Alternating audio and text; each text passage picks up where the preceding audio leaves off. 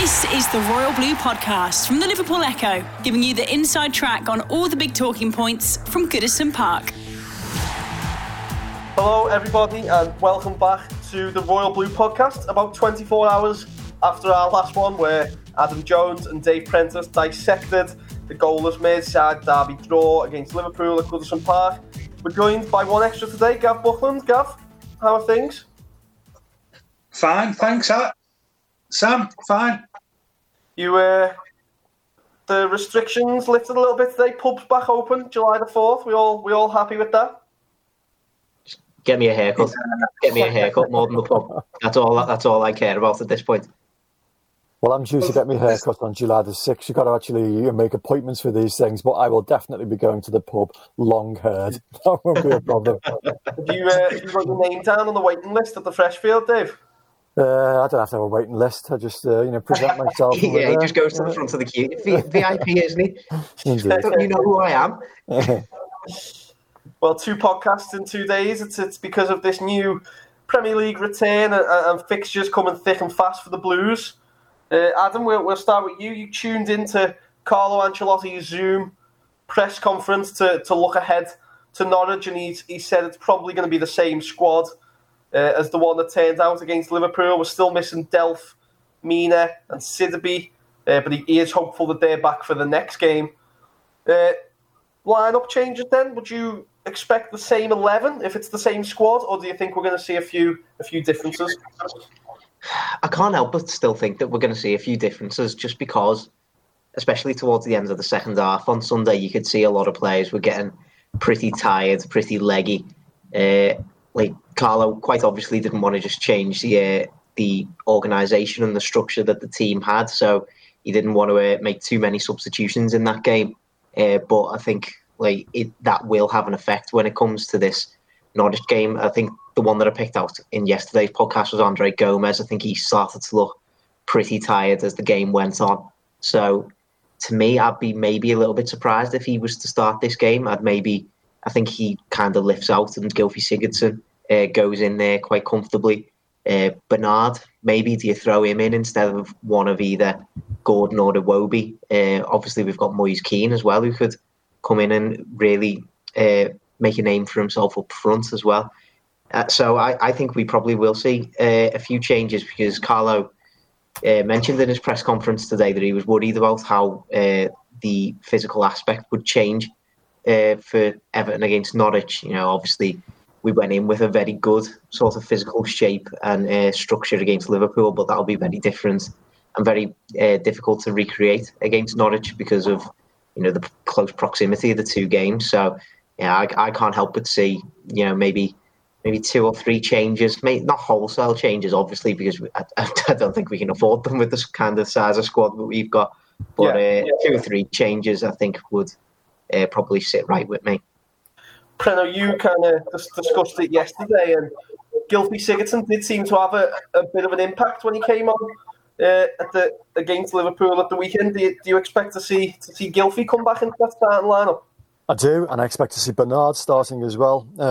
Reason being that it's a very quick turnaround for Everton. Sunday evening Everton played, and they're playing again at Wednesday tea time. Having played a match which was very intense emotionally as well as physically. Norwich, admittedly, they were awful last time they played, but they've had a full 48 hours longer than Everton in which to prepare. I think it was a Friday they played last. So, that makes a big difference. And then, of course, we're looking at the weather. I know we've been having all these drinks breaks, which have been completely unnecessary at the moment. But it sounds like they will be very necessary tomorrow evening. Yeah. We're looking at 30 degrees possibly for the temperatures, so down in East Anglia. So, it all means, it's, I wouldn't say working towards, Norwich's favour, but there's plenty of things that will help them and hinder Everton. So I think Carlo will have to freshen up his starting lineup as much as he possibly can. You look at Man City last night, 8 changes they made to their starting lineup. Okay, they play again on Thursday, but, these things have got to be taken into account. And so, I'd like to think that Carlo will freshen it up as much as he possibly can. The downside, of course, is that we haven't got that many personnel in which to do that.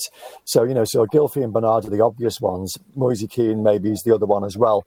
But yeah, there aren't many things you can do. So we're going to have to rely heavily on the players to, certainly start as well as they can and try and give us, a good hour as best they can. Fingers crossed that will be enough then to have won the game. Because as I say, Norwich have been poor in the game that they played. But, they're still making the right noises. They're still desperate to try and keep hold of their Premier League status. So, lots to bear in mind on this one. Go on then, Gav. Put your football manager hat on and give us your starting 11 for tomorrow. Do you agree with Preno? Do you think there's going to be a few changes, or are you sticking with Anthony Gordon and Alex Iwobi out there? What's football manager, by the way? I've never played it. I'm the Subbuteo generation, Sam, with Preno. Have you not got PS5? No. I get what the lads are saying. I think there's footballing reasons to bring Sigurdsson, isn't it? Yeah. Isn't it? And Bernard on Sunday he set the team out to play deep, to counter Liverpool. He's maybe got to go for a little bit more on Wednesday, and therefore I think we can be a bit more attacking in our lineup. So that all points to I think Gylfi said it for Andre and Bernard on the left.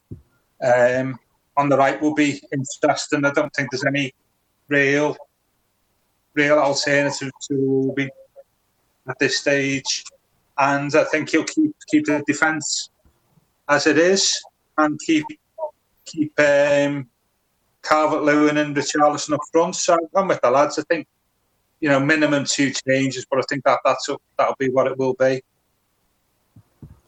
And Adam, he spoke in his press conference, Carlo Ancelotti, about, we're going from playing top of the league on Sunday to rock bottom of the league on Wednesday. And Carlo did, admit it's a totally different challenge, and the motivation for Norwich is totally different to the one Liverpool had, and in turn means Everton's motivation is slightly different as well. Do you expect to see a more expansive Everton team than the one we've seen at Goodison Park?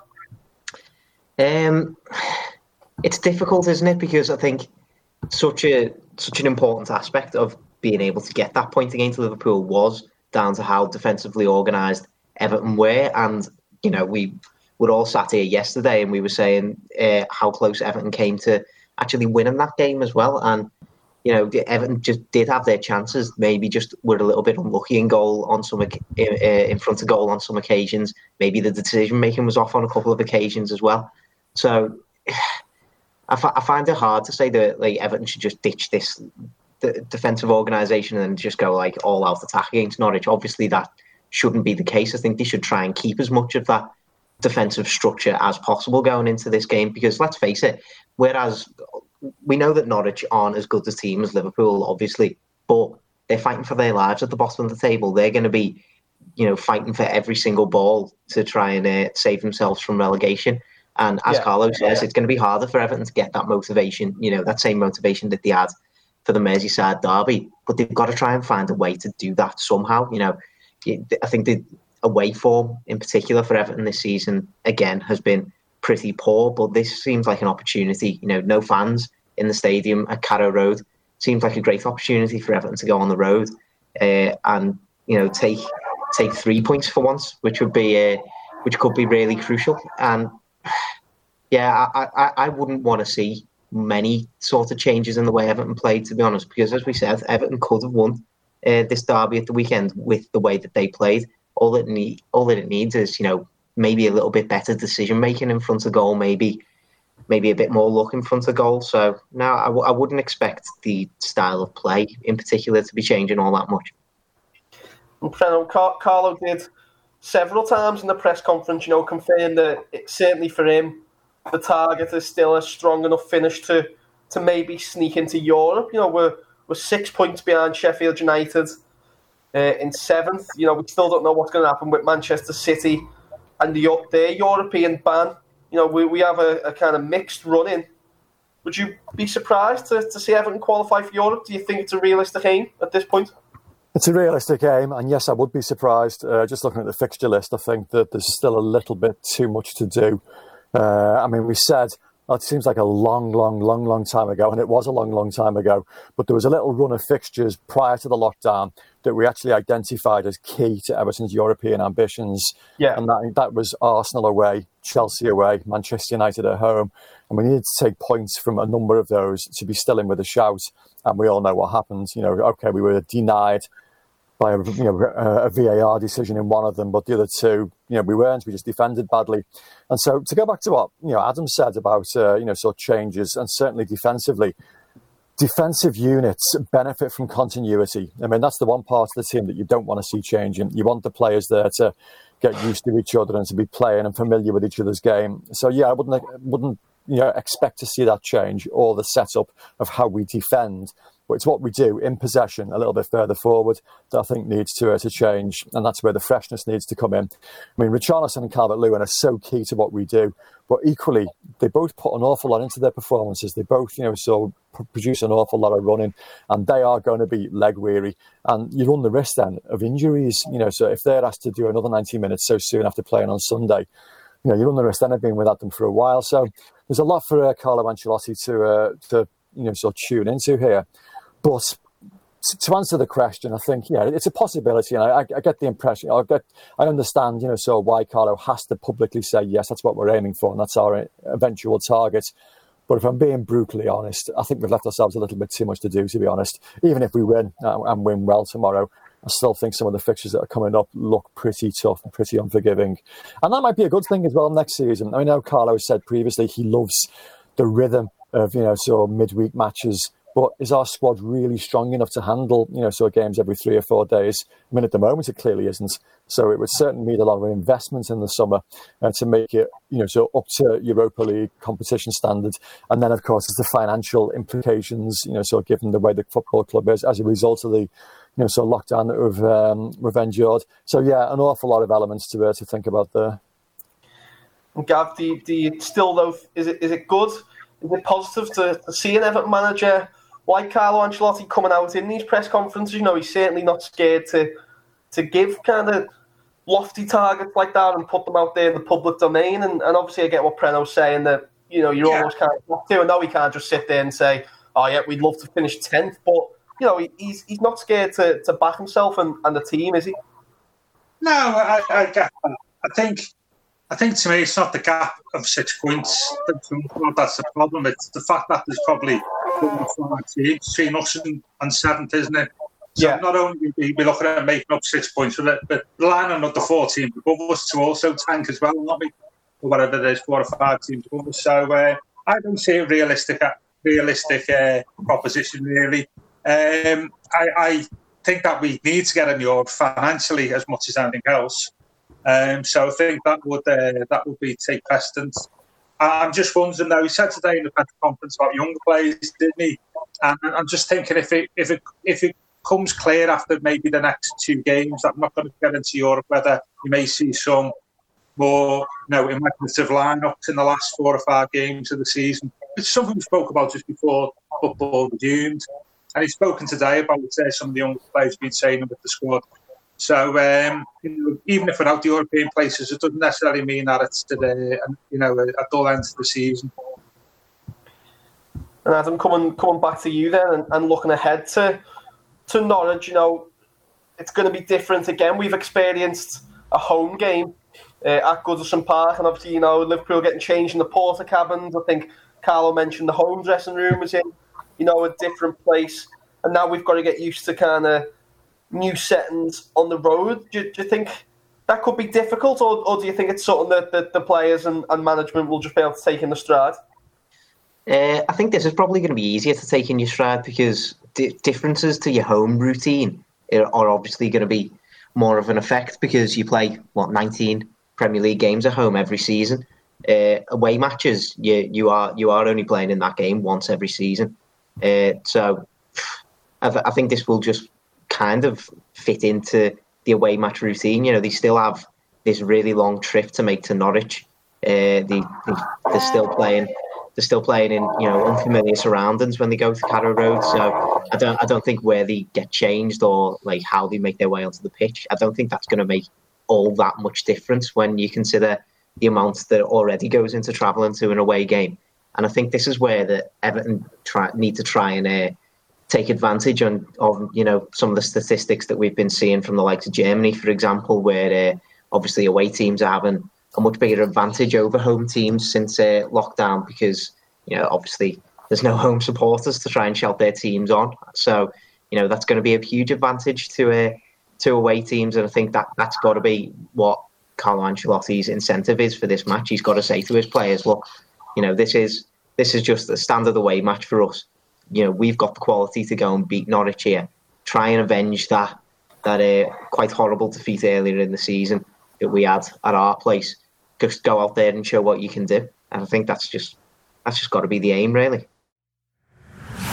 The Royal Blue Podcast from the Liverpool Echo. Preno, you're not expecting any kind of differences to the approach here? You're fully expecting, Norwich at bottom, we're, expected to win, I'd say. But without a crowd, do you think, we have got the better squad, you would have to say, do you think this should be a routine Everton win? The crowd makes a massive difference. You can't, hide away from that. And it was why I personally was so concerned, going into the Goodison Derby match, because of that little edge that I thought, the crowd could give us, and could also, have to play on the officials on the day. And Carrow Road is not, renowned for being one of English football's cauldrons, shall we say. But it can be a noisy place.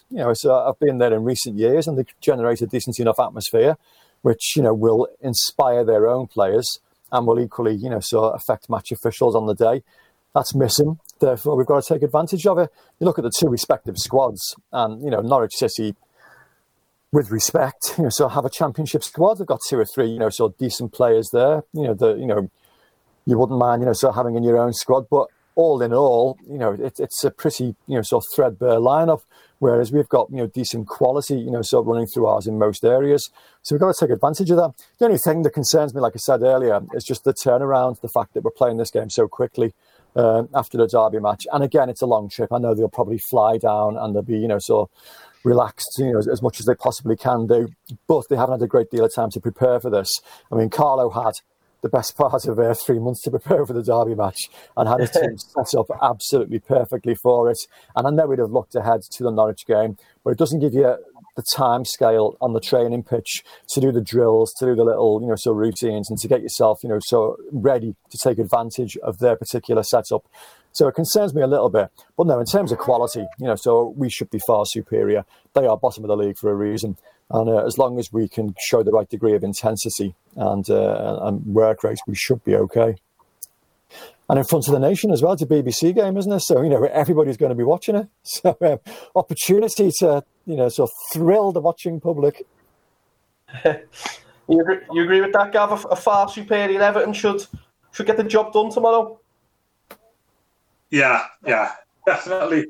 I think the one difference I expect to see from Sunday as well is that all of the two fullbacks who sat in deep on Sunday, I think there's a role to play for them more offensively on Wednesday night, which brings me to, we were talking about players being vulnerable, and just wondering whether James has got two big games in him in less than 72 hours. Obviously, man of the match on Sunday. I think we need our fullbacks to be up and down a lot more on Wednesday night. As you say, Pleno is probably going to be, in the 80s maybe.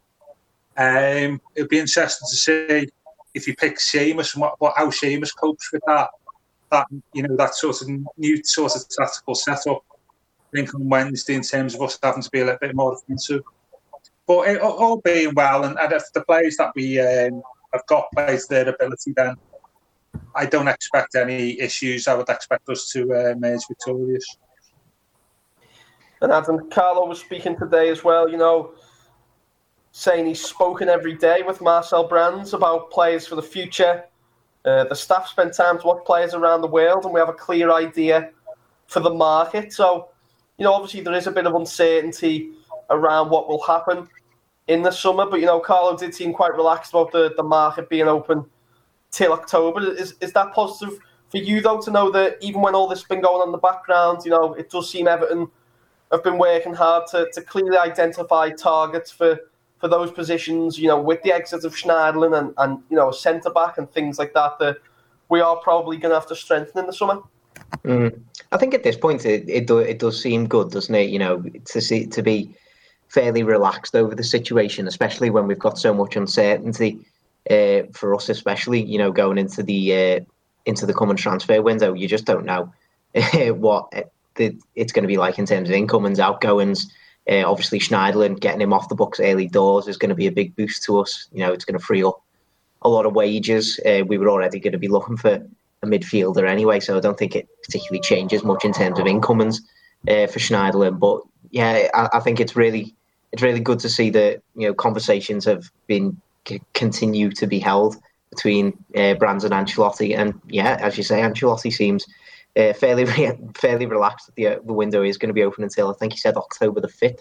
So I don't know whether he knows that little bit of that little snippet of information, but yeah, I think it's good that he's relaxed over the situation. I think what is interesting is his quotes about Leighton Baines. He didn't exactly seem confident or like 100% that Leighton Baines was going to sign his new deal. He said he'd been offered a deal, and then he said that, you know, whatever decision Leighton makes will be for the good of him and for the good of the club. So, you know, it doesn't seem, you know, nailed on that Leighton Baines is going to sign this new contract, which comes as a surprise to me. I just presumed it was going to be cut and dry and nailed on, but well, looks like we're going to have to wait and see on that.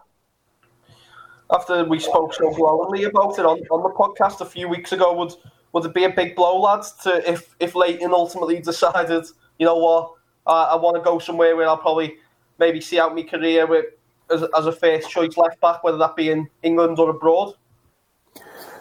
I think it'd be a big disappointment, yeah. I mean, we spoke, like I say, not that long ago, what he brings to the football club, not just on the pitch, but in terms of his influence around the training ground and in the dressing room. And I mean, we don't know. We're speculating, aren't we? Just on something that, you know, so Carlo has said at a press conference, maybe he just wants a bit longer to get the terms absolutely right. But with Baines, you're never quite sure. I mean, he's got so many other interests, you know, so in and around football. And has he decided that, you know, so now's the time to bow out and go and do something completely different? Just speculating, got absolutely, again, no insight at all into that. But the open-ended nature of what Carlo said just does make you fear a little bit. So, yeah, if he does decide either to go somewhere else or do something completely different, it would leave the club a little bit light, and they'd be losing a very, very senior figure in that dressing room. We've lost Phil Jagielka recently. I mean, obviously that was a disappointment. Leighton Baines going again so soon after. Yeah, I wouldn't be concerned, but I'd be disappointed. I think the club would certainly lack something and lose something if he did decide to go elsewhere. And Gav, also pretty strong comments on the banner that was flown over the Manchester City Stadium last night. Was it, you know, and Carlo kind of says, here at Everton, we're giving this campaign, which is the Black Lives Matter campaign, all the support we can. It's really important for the future in the world and how we would like to live. You know, and he kind of touched on his experiences in Italy last season, but he seems genuinely passionate about the subject, Carlo Ancelotti, and he also spoke at the weekend to think about how he's been watching documentaries during lockdown to kind of educate himself about history and about the way the things have kind of reached this point. And is that something you admire from Carlo? Not necessarily admire, something I would expect. Yeah. As a manager of the football club. I think admiration probably has come second or third on the list. I think that's what you expect your leaders to do in these times, don't you? Who's quite rightly called out today. I think everybody, you know, was appalled what went on last night. And so I would expect to see that off Carlo, and obviously he's had experiences, and you know, we've had players on the squad who've had experiences, you know, where, you know, things have gone badly and in terms of being abused. So I would expect Carlo to say what he said today, and he's quite right to do so. I think what's quite terrifying, to be honest, about this whole situation, I mean, sat and watched it last night, and I thought, you know, Ben Mee spoke very, very well afterwards, as did Graham Souness, who spoke as a 60-something, you know, so a man who admits that he's turned a blind eye in the past to racist comments that have been spoken of football clubs and not challenged them. But for me, it was the reaction in a number of forums to that banner, so flying across. People saying, well, what is the problem? White lives matter as much as black lives matter. And that frightens me. So really, are people so narrow-minded out there that they don't see the differences? And unfortunately, too many people don't see the difference or don't want to see the difference. And so we have to show better education in this country. I saw a great tweet today that, tried to put it in, more, clear-minded terms for people. And they said, well, okay, so if people on Merseyside can't quite see the differences here and why that would be considered offensive, think of Hillsborough. Why do we not say, why do we say justice for the 96? Why do we not say justice for everybody? And that's sort of like, underlined it for me, underlined why, Black Lives Matter campaign is called Black Lives Matter. And, and why is very different to White Lives Matter. And so many people just can't grasp that. And it worries me and concerns me. And it underlines once again that we do need to educate people much, much more in this country. We've got a problem, so we definitely have a problem in this country. And it needs attention, and football can be used to try and educate people. And, hopefully things like last night and the way in which last night was reacted to can do that.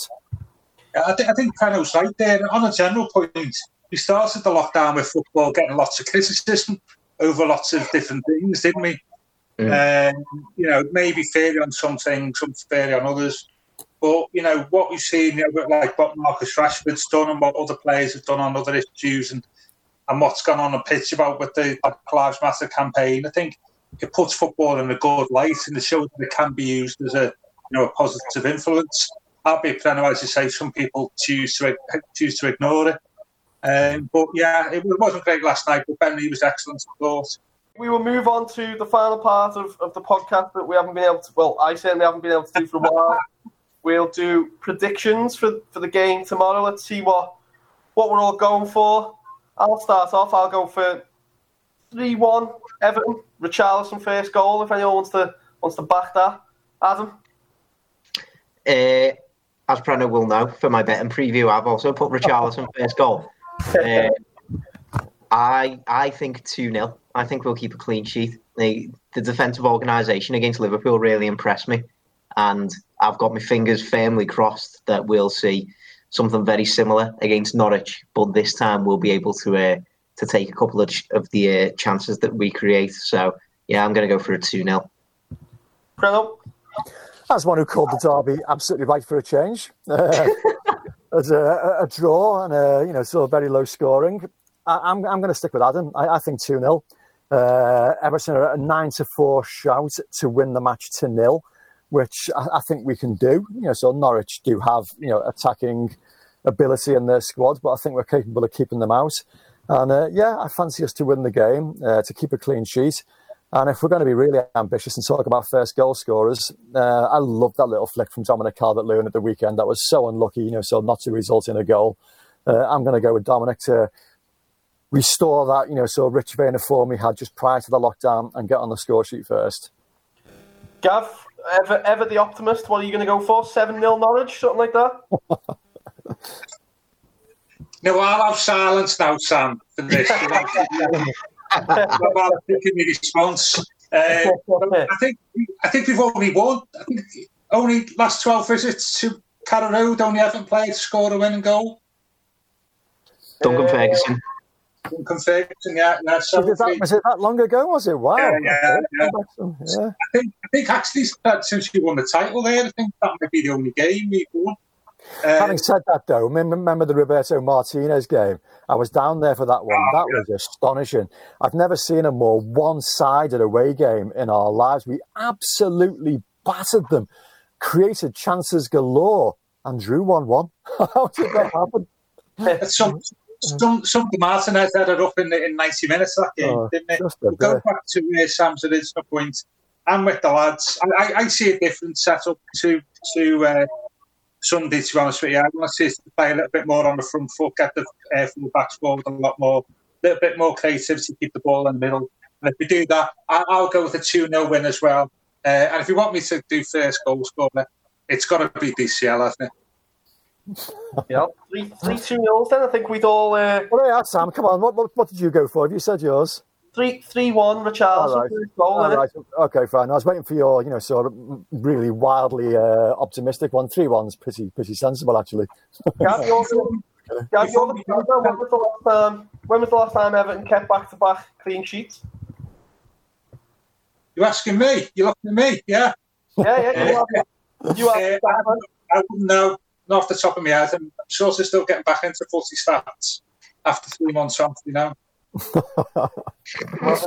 thought you were reprising your Robert De Niro impersonations there. Yeah.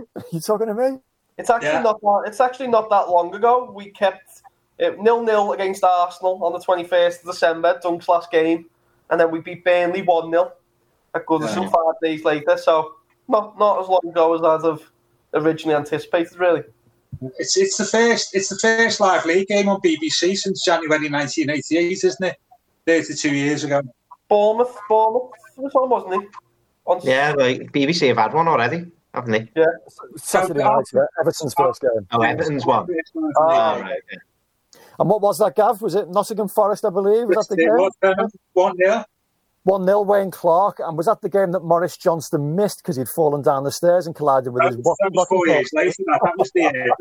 That was another live game against Forest, wasn't it? We played very well. Just a mad story. I just wanted to get it in there. Was you there? Was you two there with your rattles? Was you pitch side? We were there, but I don't know about rattles. Come on, behave yourself. Wasn't that long ago. Benno and I were in the boys' pen. I wish. Dear. Right, well, we will be back later on this week to pick apart, hopefully, an Everton win. I would definitely take 2-0 as the lads are going for. Tune in and send all your thoughts on the podcast and anything else Everton related to the Royal Blue Podcast on Facebook, and I'm sure you can find us. You can hunt us all down on Twitter. Thank you very much for joining, and we will see you soon. We have been the Royal Blue Podcast, and thanks to all Adam, Dave, and Gav for joining me. I'll see you soon. You've been listening to the Royal Blue Podcast from the Liverpool Echo.